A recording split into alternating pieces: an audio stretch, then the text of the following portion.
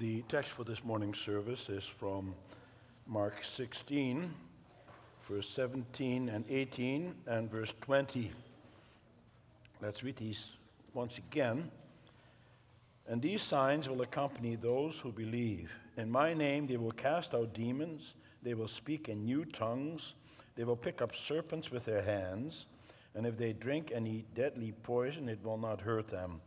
They will lay their hands on the sick, and they will recover. And they went out and preached everywhere, while the Lord worked with them and confirmed the message by accompanying signs.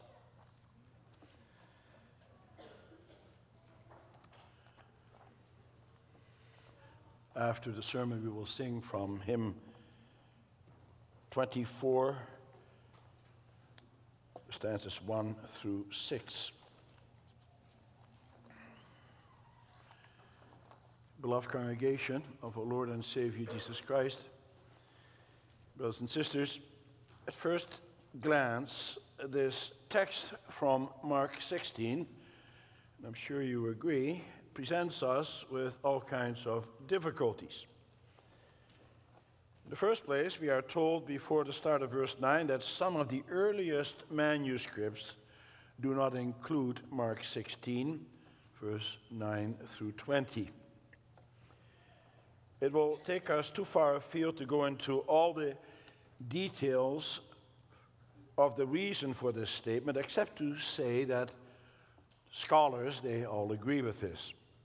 They also agree that it is probably a later addition intended to harmonize Mark's account with those of Matthew, Luke, and John, which have some final instructions for the disciples that Mark does not have.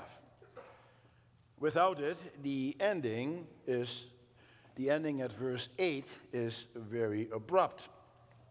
However, no one who believes the scriptures would deny that God would be incapable of having these kinds of things described in this passage happen.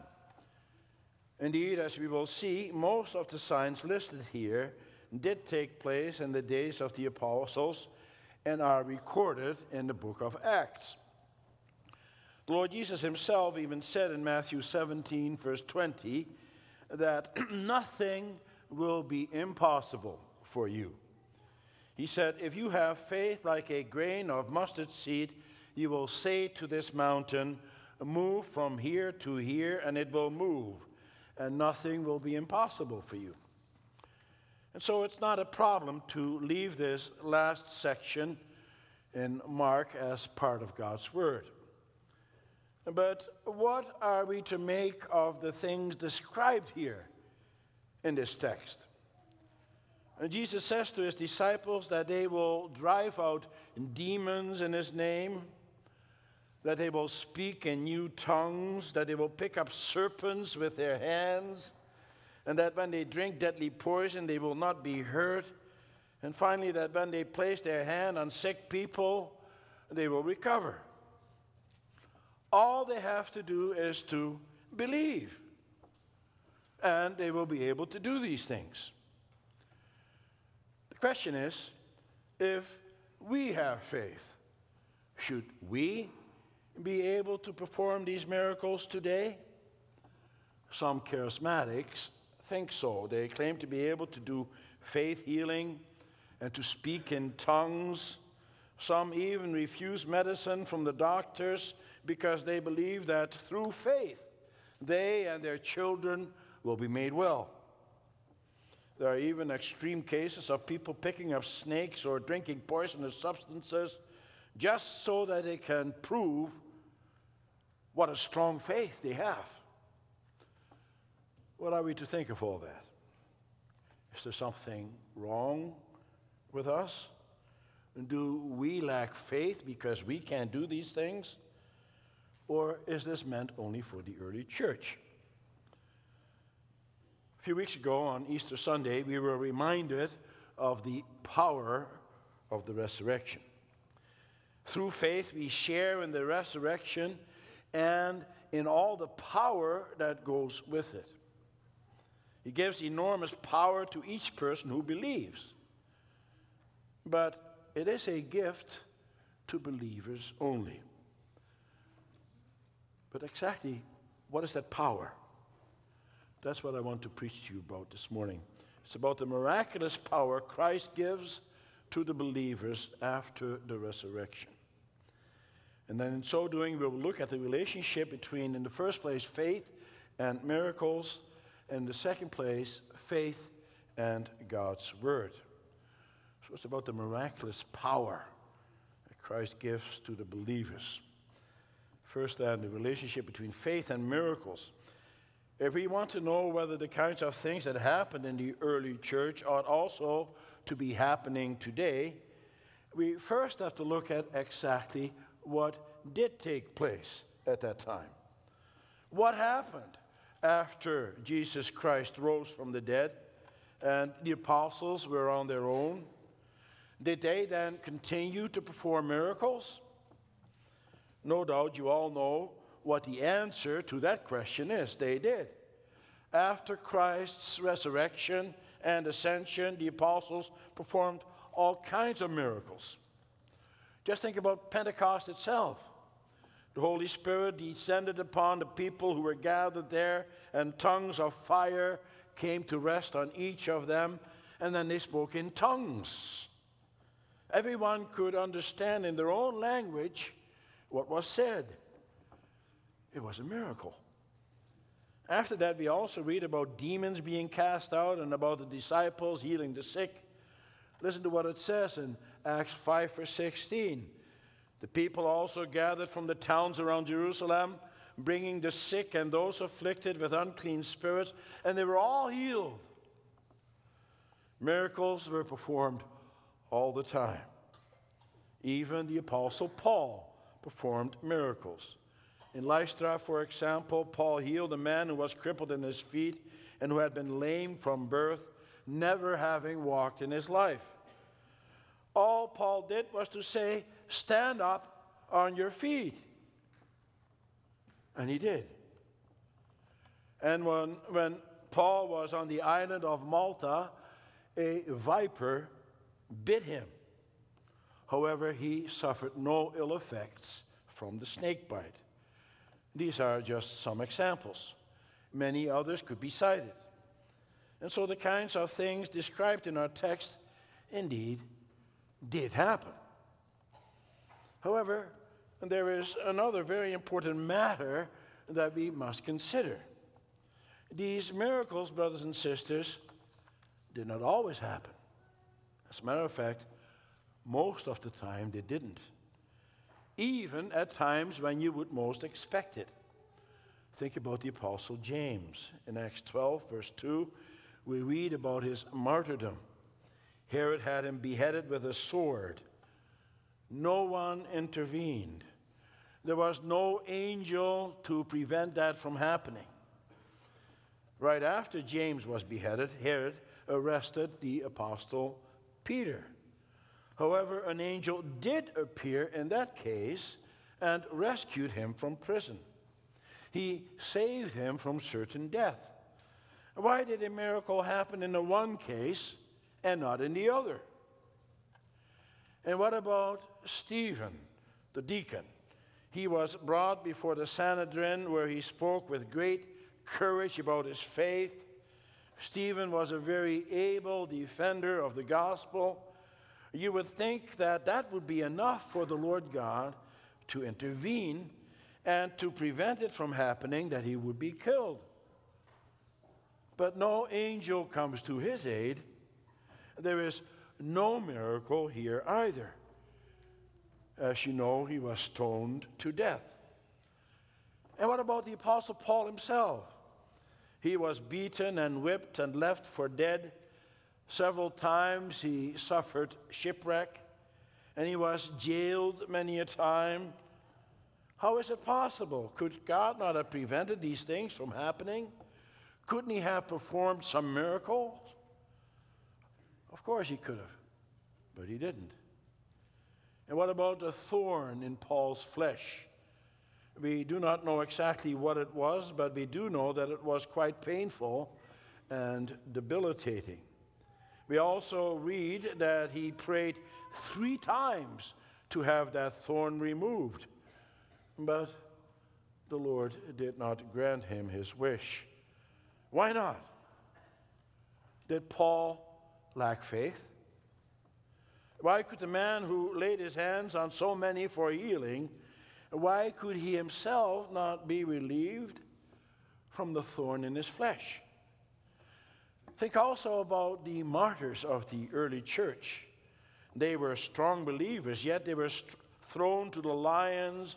Their property was confiscated, their families dispersed. They were made to suffer great hardships.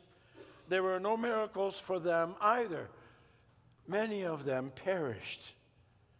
And so it cannot be that those miracles did not happen because of lack of faith. What then was the case? Well, what do you think the purpose of miracles is?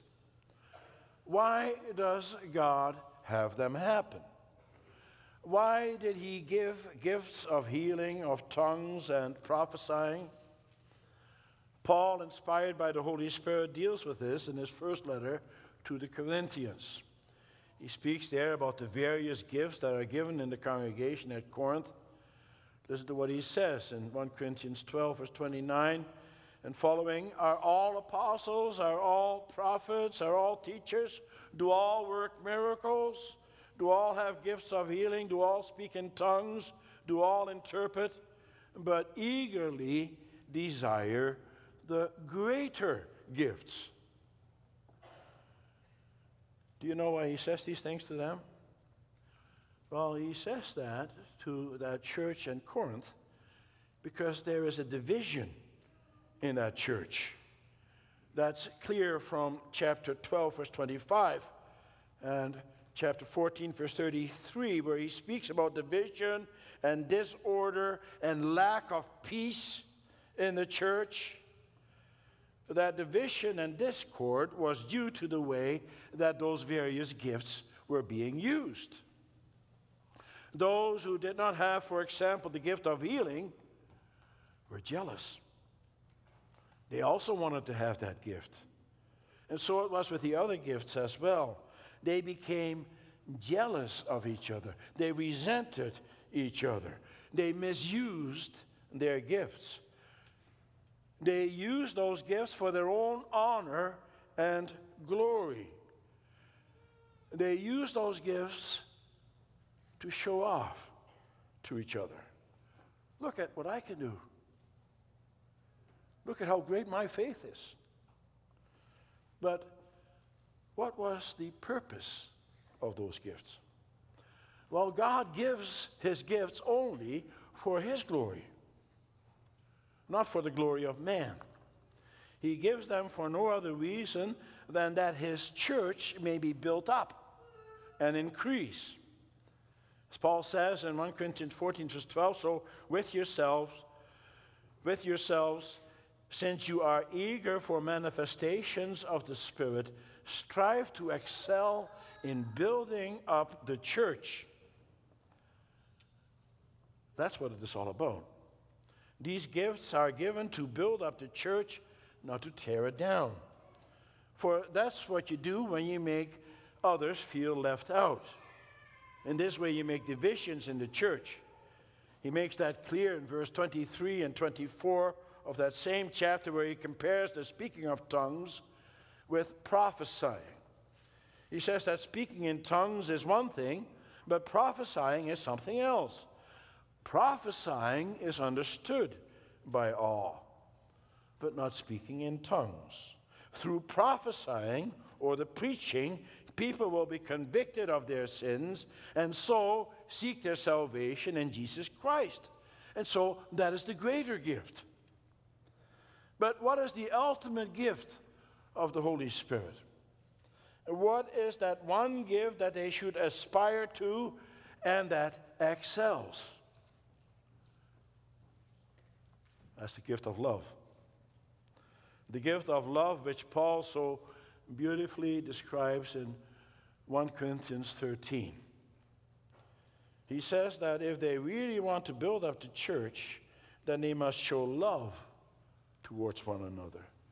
Love does not boast.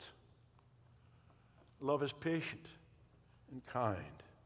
True love seeks the well-being of others. Paul says in that same chapter that all those exceptional gifts as speaking in tongues and healing are indeed wonderful, but they're temporary. For he says in verse 8 of chapter 13, love never ends. As for prophecies, they will pass away. As for tongues, they will cease. As for knowledge, it will pass away. Love, on the other hand, together with faith and hope, those three will last forever. But the greatest of these, he says, is love. When the Lord Jesus gave these special charismatic gifts to his disciples, it was a very special time. At that time, the church was still being built up. The Lord God used the miracles to bring man to faith. Those miracles came in the support of the Word. When did they cease? Well, it appears that they ceased after the apostles had died. For you do not hear about these kinds of gifts and miracles any longer in the early church. But it doesn't mean, however, that they ceased altogether. Brothers and sisters, miracles do happen. Also today. That's why we can pray for miracles too. And they happen especially on the mission field. But why did they and why do they occur? Well, only in service to the Word of God.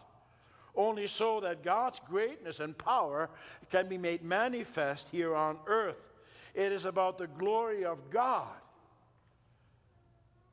not the glory of man. Makes us to the second point.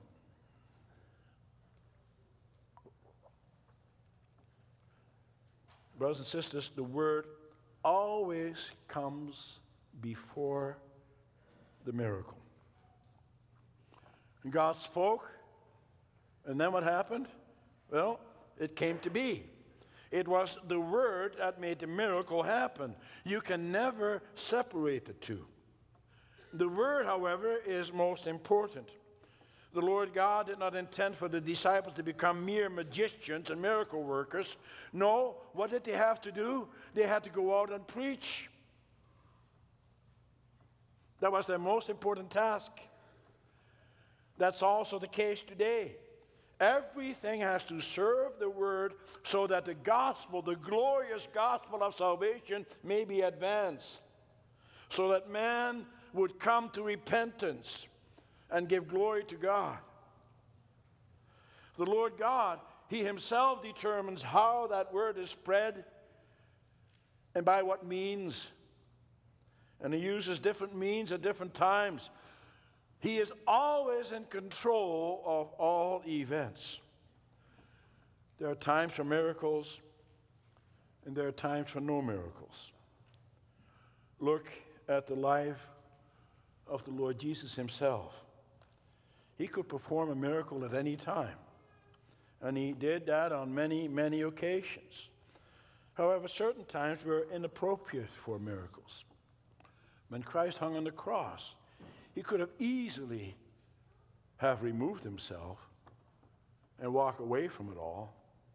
But He knew that that did not serve the Father's purpose. And therefore, He had to go through with it. We don't always understand, the Lord Jesus did, but we don't always understand what God's purpose is. When adversity happens in our lives, He knows. The Lord Jesus Christ, He could not walk away from the cross. It was time for God's purpose in Him and through Him to be fulfilled. God's time had come. And now His task on earth was at an end. The Lord God determined that. And so the Lord also determines when miracles do happen and when they do not happen. And He also determines how our lives are used for the furtherance of God's kingdom. In Luke 10, we read about the sending out of the 72 disciples. They were sent out 2 by 2. In Luke 10, verse 17, we read that the 72 returned with joy, and they said to the Lord, "Even the demons submit to us in your name." And do you know what the Lord Jesus said to them then? He said in verse 20, "Do not rejoice that the spirits submit to you, but rejoice that your names are written in heaven." What is so important about their names being written in heaven? Well, that shows that they are God's children and that He is using them to spread the gospel. Everything is subordinate to the Word of God, the gospel of salvation. Peter was allowed to preach the Pentecost sermon in Acts 2, but James was beheaded. Stephen was stoned to death, but the other deacons were allowed to continue to do their work. And nevertheless, God used all these men for His purpose. James was the first martyr of the Christian church. There were many more after him. It is said that the blood of martyrs was the seed of the church. There's a certain truth to that. For the people saw how they died for the sake of the gospel, and they saw how those martyrs could not deny it, and how they were willing to give their lives for it. It made the others think God had a purpose. It also made Paul think as he stood there while Stephen was stoned. Not long after that, he too was converted on the road to Damascus. The Lord uses whatever means He has at His disposal, not so that our names may be glorified, but so that His name may be glorified. But you may say, well, isn't it too bad that today miracles are no longer being performed? Wouldn't it be much better if that were the case? Would we be not much more effective in spreading the gospel if we were able to do that? Do you really think that miracles are not happening right now? They are. Every moment of each day. The very fact that you and I are alive is a miracle. The fact that the sun is shining is a great miracle. The fact that the grass is green again and growing is also a miracle. So is the gift of birth. And everything else in this creation which shows that there's an almighty God who made it all and who sustains it all. Open your eyes. But the unbeliever, the world around us, is blind to all that. They're blinded by their own desire for self-sufficiency, by their desire to be their own boss and their own saviors. Whatever does not fit their agenda, they reject.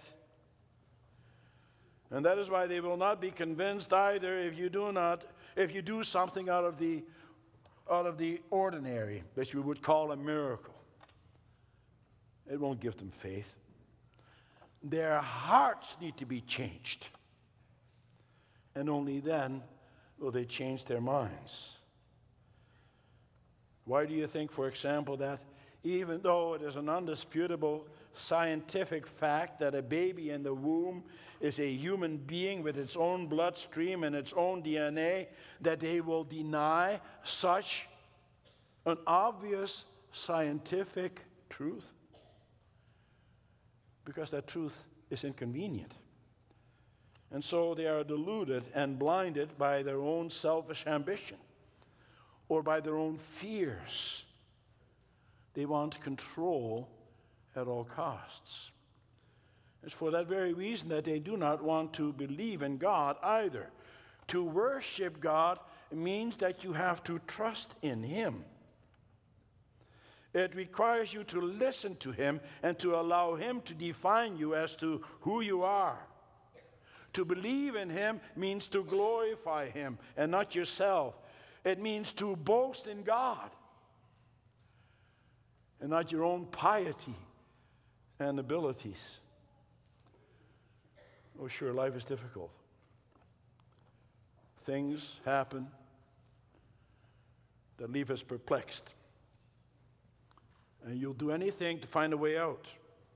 You or a loved one is afflicted with a terrible disease, or you're confronted with death, with financial ruin. Friends betray you. Loved ones abuse you. You're full of despair. And at times like that, you feel powerless and at your wit's end. However, it is only if you believe in the power of God that you can overcome these things. Through faith, you and I have been given the power of the resurrection. What an enormous power. When Jesus told his disciples that through faith they can move mountains, he stood before them as one who was able to do everything, even to defeat death. That defeat is the greatest miracle on earth. He crushed Satan and death, showing that he is the God of life. And therefore we have to listen to him, brothers and sisters. We have to believe the words that he spoke. Only God's word can give you life. With all the miracles that the apostles were able to perform after Christ's ascension, they could not convert one single person. Why not? Because only God's word can do that. Only God, who works in the hearts with his Holy Spirit, can bring about that wonderful change in a person's life. Only the Holy Spirit can bring you from death to life. And brothers and sisters, that is the word that has been given to us now. Farmers are about to seed their fields. Maybe they've started already. And there are a lot of components that have to be favorable for a good crop to grow. The soil must have the right nutrients. It has to have the right moisture. It has to have the right warmth of the sun. There are many factors that go into the equation. And then we may worry about our crops, will they grow? Or we may worry about our own health and well-being. But then, brothers and sisters, we must remember the power of God's word. He is the one who creates life, and he is the only one who sustains it. He is the one who makes the crops to grow. He is the one who makes life to flourish. And he does that in his way and in his time. God has a purpose for everything. He knows what is best. And sometimes he puts obstacles in the way. Think about how that functioned in Paul's life. He used a thorn in Paul's flesh to make his name great. Paul had to acknowledge that when he is weak, he is strong. For in his weakness, God's greatness was shown. God's power was also shown in the conversions that came about all over the Roman Empire through the preaching of Paul. That thorn kept Paul humble. It made him depend on God alone. Brothers and sisters, a great miracle occurred when the Son of God rose from the dead. Because of that miracle, you and I, we do not have to be afraid of anything. Through faith, we may share in that miracle today. All the other miracles pale in comparison. The miracle of Easter was that God showed his love for his creation, for you and for me. Through that miracle, we are born again. We are given life. We are given eternal life. God shares his power with us, miserable sinners. Isn't that wonderful? Isn't it wonderful that you don't have to be afraid of anything? The miracle of the empty tomb is all we need to know. That God is with us now and forever. Amen.